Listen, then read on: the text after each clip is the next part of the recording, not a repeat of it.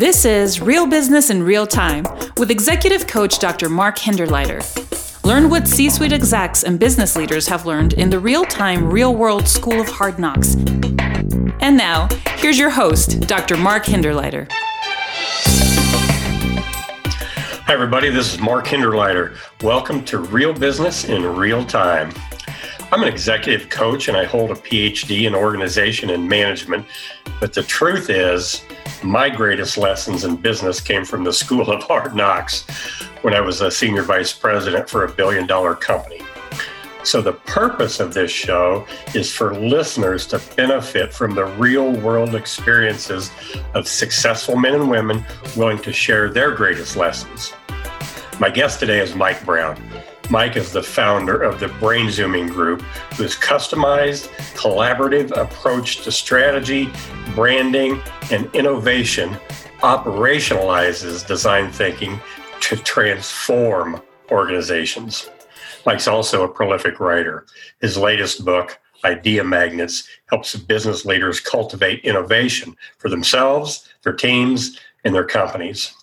Brainzooming attracts clients across industries, and Mike reaches a global audience of hundreds of thousands every year through his articles, speaking engagements, and consulting work. You know, what intrigues me about Mike's experience is that he's been that big company executive as well as a startup business owner. He's been the inside guy as well as that external consultant. And that range of experience and perspective qualifies Mike as an expert worth listening to. So Mike, welcome to Real Business in Real Time. Thank you, Mark. It's a pleasure to be here. I'm excited that we get to chat after a few years of not chatting. So I'm that's really right. looking Mike forward and I to have this. known each other for well over a decade, so it's great to reconnect. Absolutely. So today's topic is strategy and execution, connecting the dots. So Mike, if I could quote Yogi Berra, the future ain't what it used to be. And why I selected that quote is, the rate of change in business, strategy development has evolved and must be a whole lot more agile. So let me just start off by asking you this. What are the challenges that you see with executives and companies developing effective strategies in today's fast-moving, fast-changing business environment? Yeah, it's a really intriguing question, Mark. I think sort of the overall thing that we see with clients, but I think just in general in talking to business people is because things are moving so fast at times, there's almost a sense of, well, we're not going to do strategy. We're just going to implement, we're going to run hard, and we're going to be smart about things. And that's an admirable hope, but I think there's still room for strategy to work. I think it just works differently. And we see that. I mean, we ask readers on the website a lot about their opportunities or challenges with strategy. And I think they bucket up pretty nicely into one is strategic thinking. And how do you cultivate strategic thinking in an organization? Others, it's more the process side of things where, when I grew up in the corporate world, I mean, we'd spend months and months and months. I mean, for an annual plan, I was thinking about strategy planning in April and getting ready. And nobody has time for that. I think the third is making sure that the time investment and the effort in strategy is actually paying off in strategies that will be successful and they're able to articulate what the organization needs to do. And the fourth one, which I actually think is the most important, but I fear a lot of strategic planners or people just developing strategy don't think about early enough, is implementation and change management. It's so easy to let that go to the end. Well, now we're going to implement, and we really try and push people, think about that from the minute you start strategy, because it will be the thing that will keep the plan on the shelf or really cripple you from getting the results you hope for. Yeah. I get it. The development of strategy has to be different. We just can't see 10 years out anymore. We can't see 5 years out anymore. But that's not a good reason just to ditch the process, because we have to have a game plan. Yeah. It may not be a 5-year game plan, but we have to have a game plan so that we can kind of rally the troops and understand our marketplace. One of the things that I see, successful businesses doing is just outthinking the competition. So we really do have to think strategically. Yeah, and that idea of outthinking the competition. It's interesting because a lot of the companies we wind up working with are really smart about their businesses, their industries. They're near the top, but they're so smart they understand that what they've been doing isn't necessarily going to work into the future, and they're thinking ahead and realizing we've got to disrupt our thinking. We've got to look at things in different ways, and I think that's really perceptive of those kind of management teams. I think a lot of organizations, talk about that, but you can get so wedded in how you've done things, and there's a comfort to that. If you can't break away, it's going to be tough to be agile enough to roll with change and flex your company or pivot your company in an effective kind of way when that change does come along. Yeah, and it's that's kind of a scary thing to do, really, for businesses, because most businesses who are successful were successful because they did things in a certain way and created that success.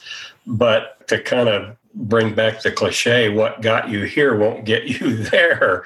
Right. So that's where that, strategic thinking really has to come into play. And sometimes we have to disrupt our own way of doing business, because if we don't, somebody else might. Well, and I think especially now, if you think about classic competition, your competitors or even the people who are on the fringes of competition tended to look like your organization. You were in the same industry. Yep. They had the same size, the same scale. They had the same kind of people. They wrestled with the same kind of issues. And we try and tell people, and I've written about this, the company that's going to disrupt you, they don't look anything like you. They don't care about anything that you care about. And that's why they're so dangerous. And as an organization, you either have to get your management team to take on that role and almost step away from the organization and look at it in a very different type of way. Or I think some organizations, that's why they set up Skunk Works, or they try and set up this entrepreneurial arm that is an arm length from the parent company and say, you know what, you've got the permission to go back after us and think about this in a different way. Because, you've got your traditional competitors, but I don't say rarely, but they're not going to be the ones who will deal that crippling blow. It's going to be somebody who you're never going to expect unless you're trying to anticipate and imagine a whole variety of possibilities that normal strategic planning isn't going to get you to. Yeah. I mean, I've been in business a long time, like you have, and the industries that I've been in, the competitors, like you said, kind of look alike.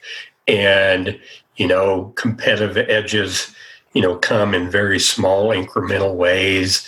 Could be pricing. It could be just better execution, better implementation, better something that provides small incremental advantages, but not really game-changing advantages. So when I hear you talk about, we have to kind of think about our businesses differently, it really takes me back to just the strategic planning process. It almost has to start with thinking about that differently, doesn't it? I mean, in the old days, like you said, you started in April. My goodness, that was cumbersome and clumsy and time consuming. So how do we do strategic planning differently now? How do we break through and simplify the processes and make it even? I know this is a crazy idea. Make it fun. Is that too nutty to think that strategic planning can be more simplified, more streamlined, and even fun and engaging? No, I mean, and that's really what we've tried to do and why BrainZooming exists. I mean, I was doing it when I was doing strategy in the corporate world. We went through a period where we expanded the company 3x in about 30 months. We went from about $3 billion to $10 billion. And we did that by buying competitors. And I got dispatched to these competitive companies, even though I had a job in their competitors as a VP of marketing, and was told to go help them be better marketers and better strategists, but I couldn't tell them what to do because we all competed. And I just sat back and was like, okay, well, I don't really want to read through a bunch of reports, but if I can get them to talk about and think about their business in new ways and get a group of people working on a strategy, I think it can be that much more productive. And part and parcel of that is making it fun. Because if it isn't mentally stimulating, if it isn't engaging, people aren't going to want to do it. They're just going to slough it off and do whatever. So that's really where Brainzooming got started, was trying to figure out how to make it fun. And it's easy to think, well, part of that is a fun icebreaker, and it's having toys in the room that people can throw at each other. And that's part of it, but that's about 5% of it. I think the fun comes from expanding the participation to people who wouldn't necessarily be involved in strategy. And I think people who do strategy all the time really don't want to do it because it is boring. It's cumbersome.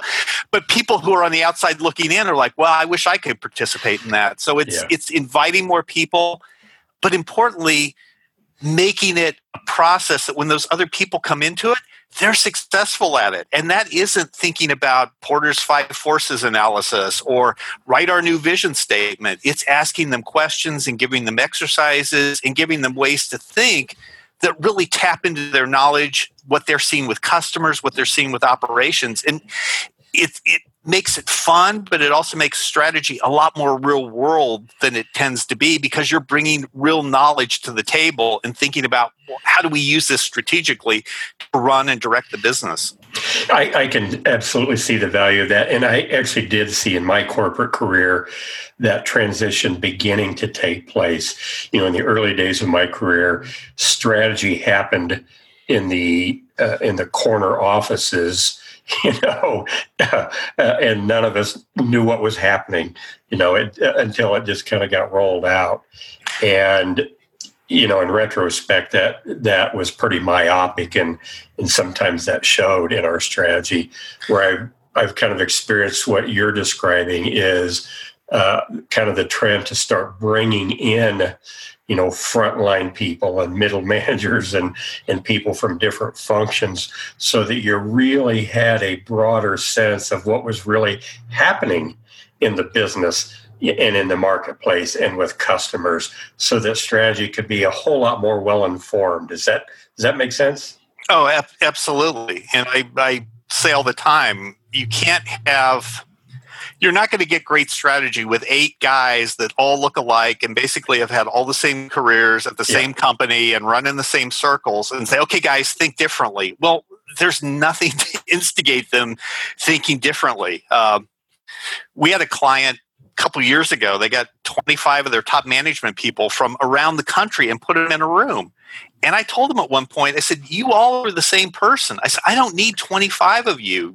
We need other people. And it was interesting because we just have this intern, this young African-American woman. She's got a lot of good ideas. We're going to hire her. I said, why isn't she in this meeting? They're like, well, because it's a management meeting. I was like, you guys make the rules.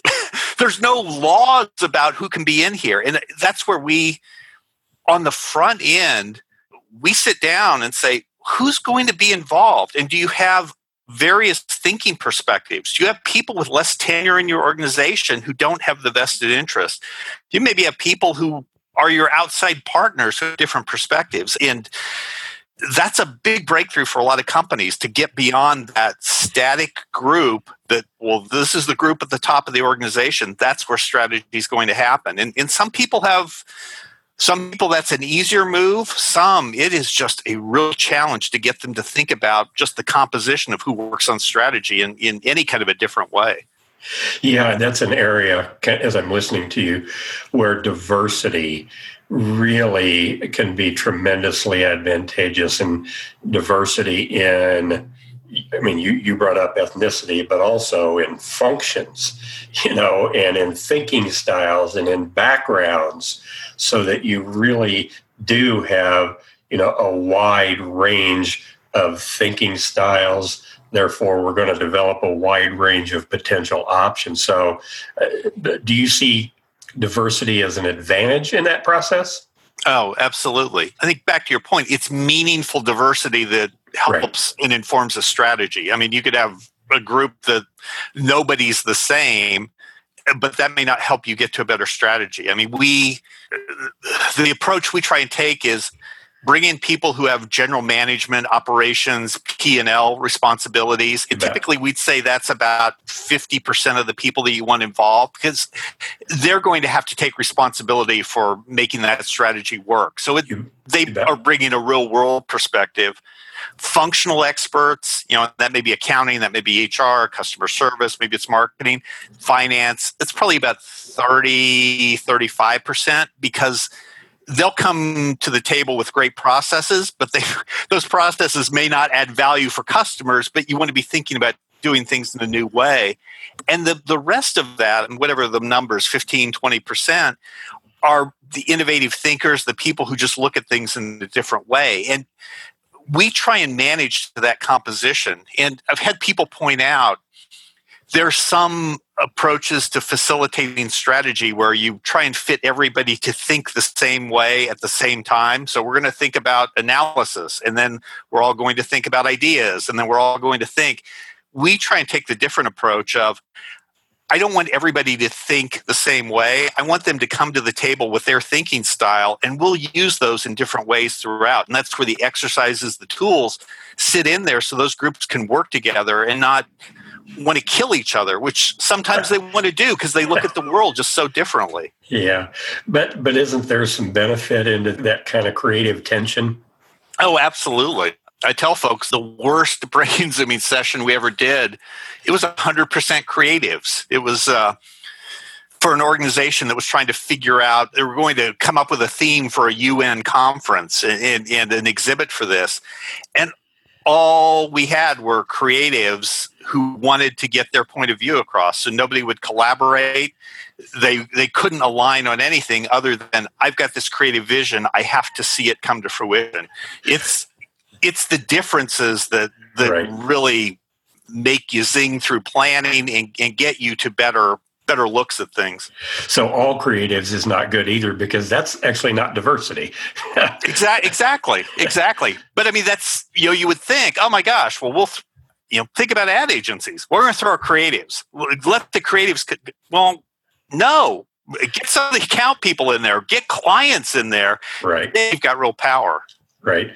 So I guess what I hear from you is strategy development is going to be more effective if you've got, different groups, executives, kind of middle managers, functional managers that are managing the day-to-day, and then some folks that are going to bring outside perspectives, maybe from the customer, and just different. So it's really the blending of those kind of different groups that makes it work. Is that what I hear?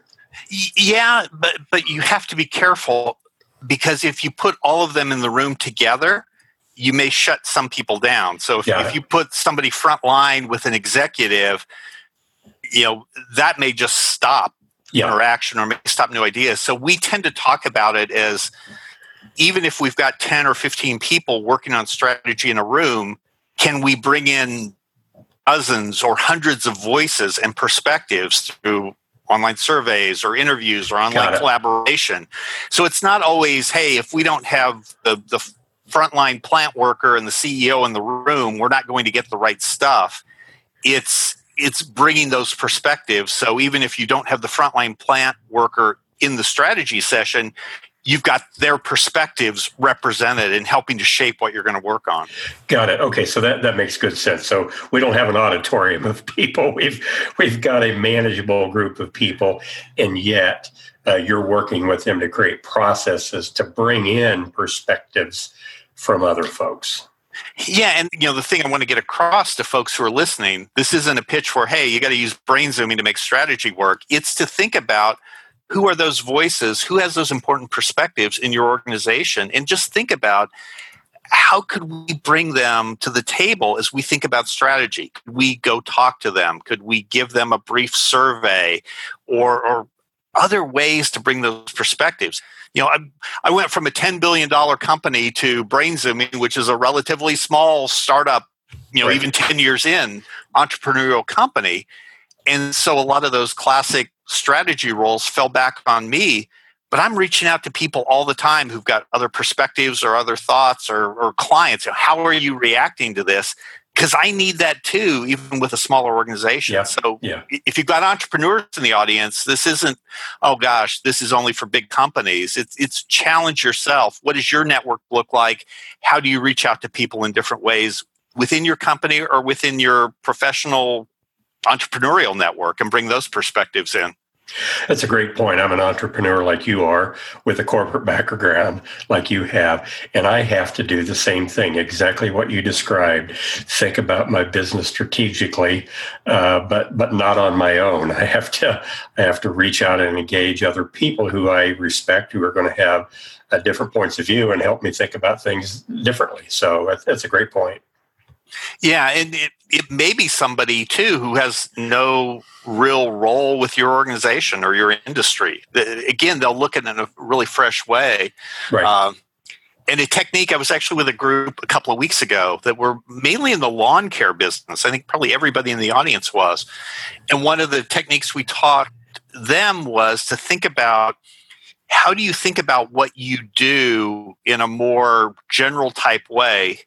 And then what other organizations do things like that? And you can use those other organizations to help you get a guide or even play that role of that organization.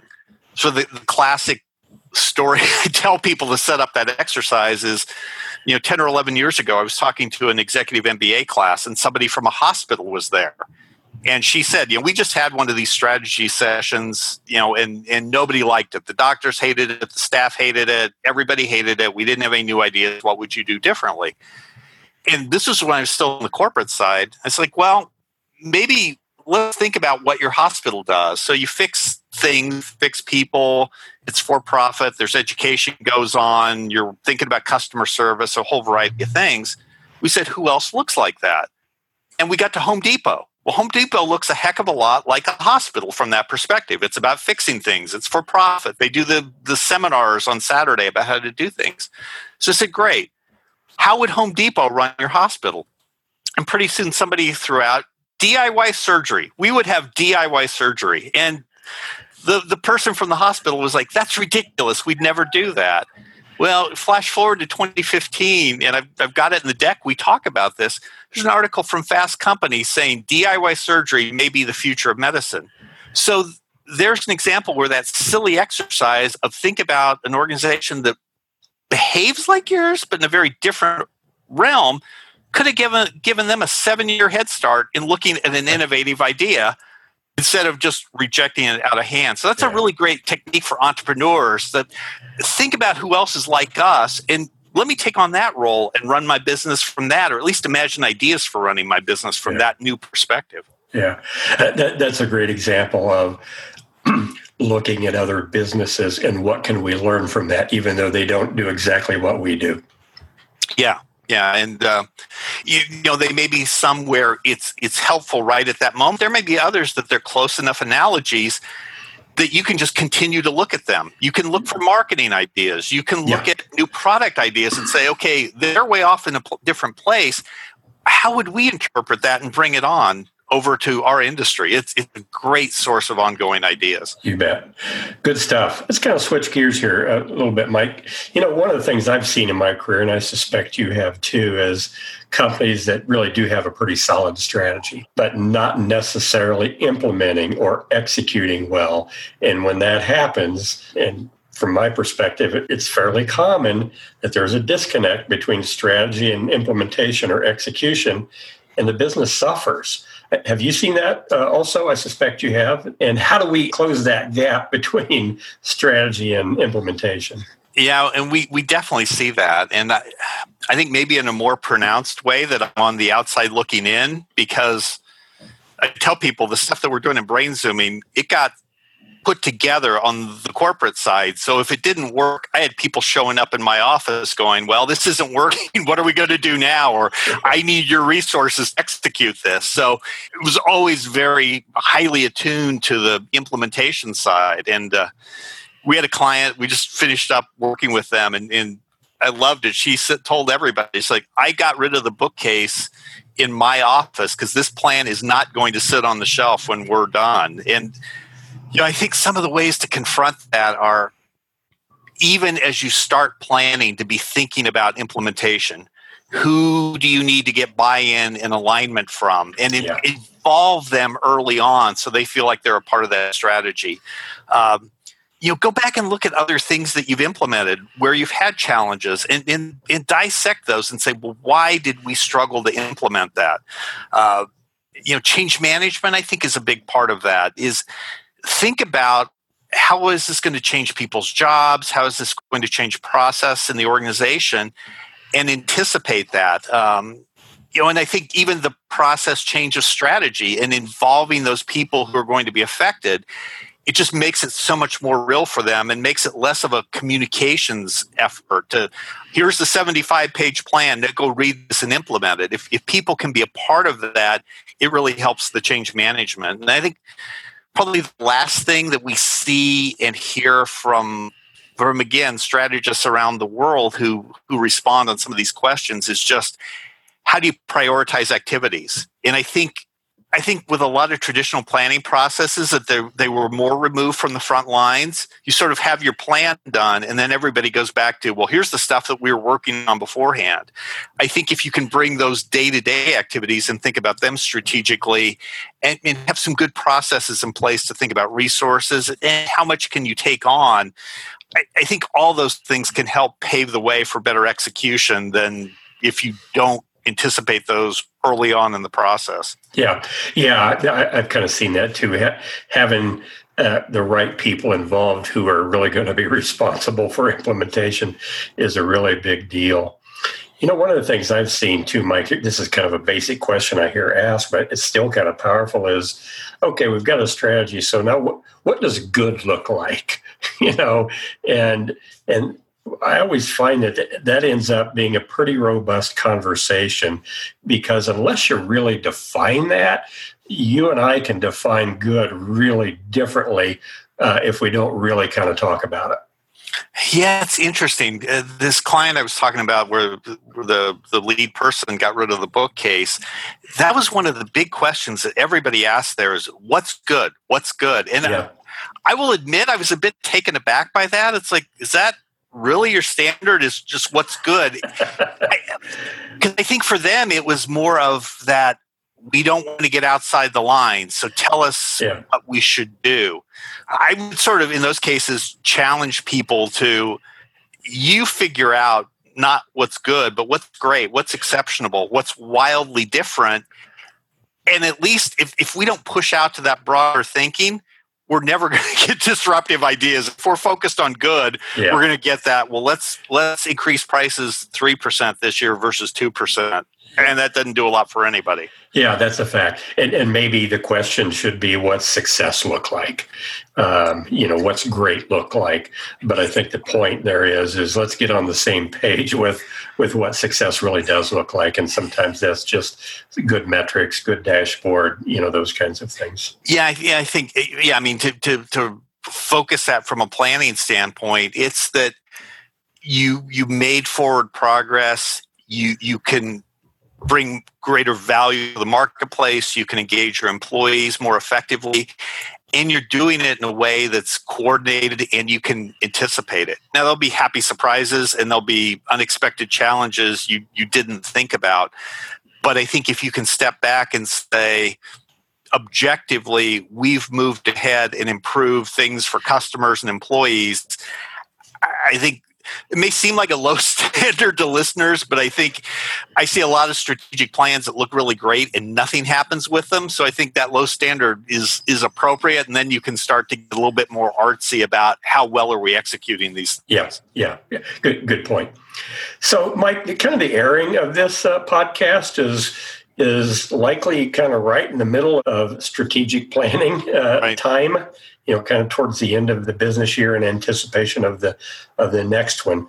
So, if a company's kind of already started the process, maybe even in the middle of it, and then they listen to this, what are a couple things they can do in the middle of that process to make some big improvements? So I think one of them is what we call the granddaddy of strategic planning questions is what are we trying to achieve? And you can really use that question anywhere in planning. If you feel like you're getting too tactical or they've already decided what they want to do, that question about what are we trying to achieve is a great one to distill back to what's really going to be important, what matters for the business. And it can help keep you out of the weeds on some things. And I think the other thing that for me seems easy, it may be tougher if you're in the midst of it, is really think about what do you need to run the organization?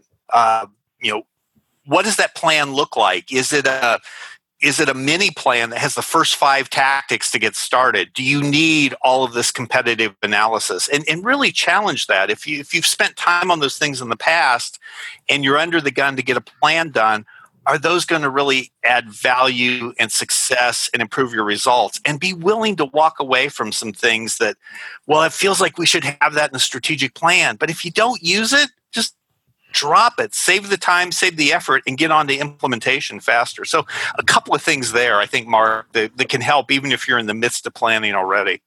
More is not always more, in my experience. Absolutely. Yeah. So a great conversation, Mike. I know we could do this for a couple of hours, but kind of as we're wrapping up, just from your career, both corporate side, big business, and on the entrepreneurial side, what's the most important tip from the School of Hard Knocks that you've learned that you want listeners to take away from this conversation? So interesting question. I was in a religion Bible class a few years ago, and they were talking about the definition of holy, and they said holy was set apart. And I think too many organizations, Mark, almost think about strategy as, in quotes, holy, as set apart from the organization, set apart from the broad masses of people, whether that broad mass of people is 2 people or 20,000 or 50,000 people. Right. And this thing that is like you go up to the mountain to do strategy. That to me has been, from both when we started doing this on the corporate side and trying to take a different approach, and with brain zooming, is to challenge that thing that strategy is wholly and set apart from the organization. It is so much better when you view strategy is right at the center of addressing the things that we do every day, the things that create value for customers, and let's bring the voices and the perspectives who are most informed about those things, bring them into the strategy process. I just have seen that change the game for internal clients, and since we've had brain zooming for 10 years for external clients as well. That's a great way to make strategy fun, ideally to simplify it, but make it so much more of an impact for your overall organization and your success. Great tip. I appreciate that. And I've kind of seen that same thing too. The more people that we have engaged, the more accessible it is, the more people know what it is, the better execution that we see. Absolutely. Hey, Mike, great stuff. So last thing is, how can listeners who are interested in your expertise, and you have a lot of it, how can they contact you? Mike.brown@brainzooming.com is a great way to get a hold of me. We've got 2,500 articles about strategy and innovation and branding. And it's not about how to use us. It's just about here's how to implement this type of stuff that we're doing. Those are brainzooming.com. And we have a new e-course out where if people want to learn some of the techniques and some of the behind the scenes that we've not necessarily shared all that before, that's at brainzooming.com/simple strategy. And there's some e-courses and some ways to get the details and think about how can we really start changing planning, whether I'm an entrepreneur or whether I'm running strategy for a big company. Great. I appreciate how you make it accessible to folks. So thanks a lot. Thank you, Mark. You betcha. Hey, great conversation. Thank you, Mike. And thank you, everyone, for tuning in. Podcasts are the new NBA. So keep listening.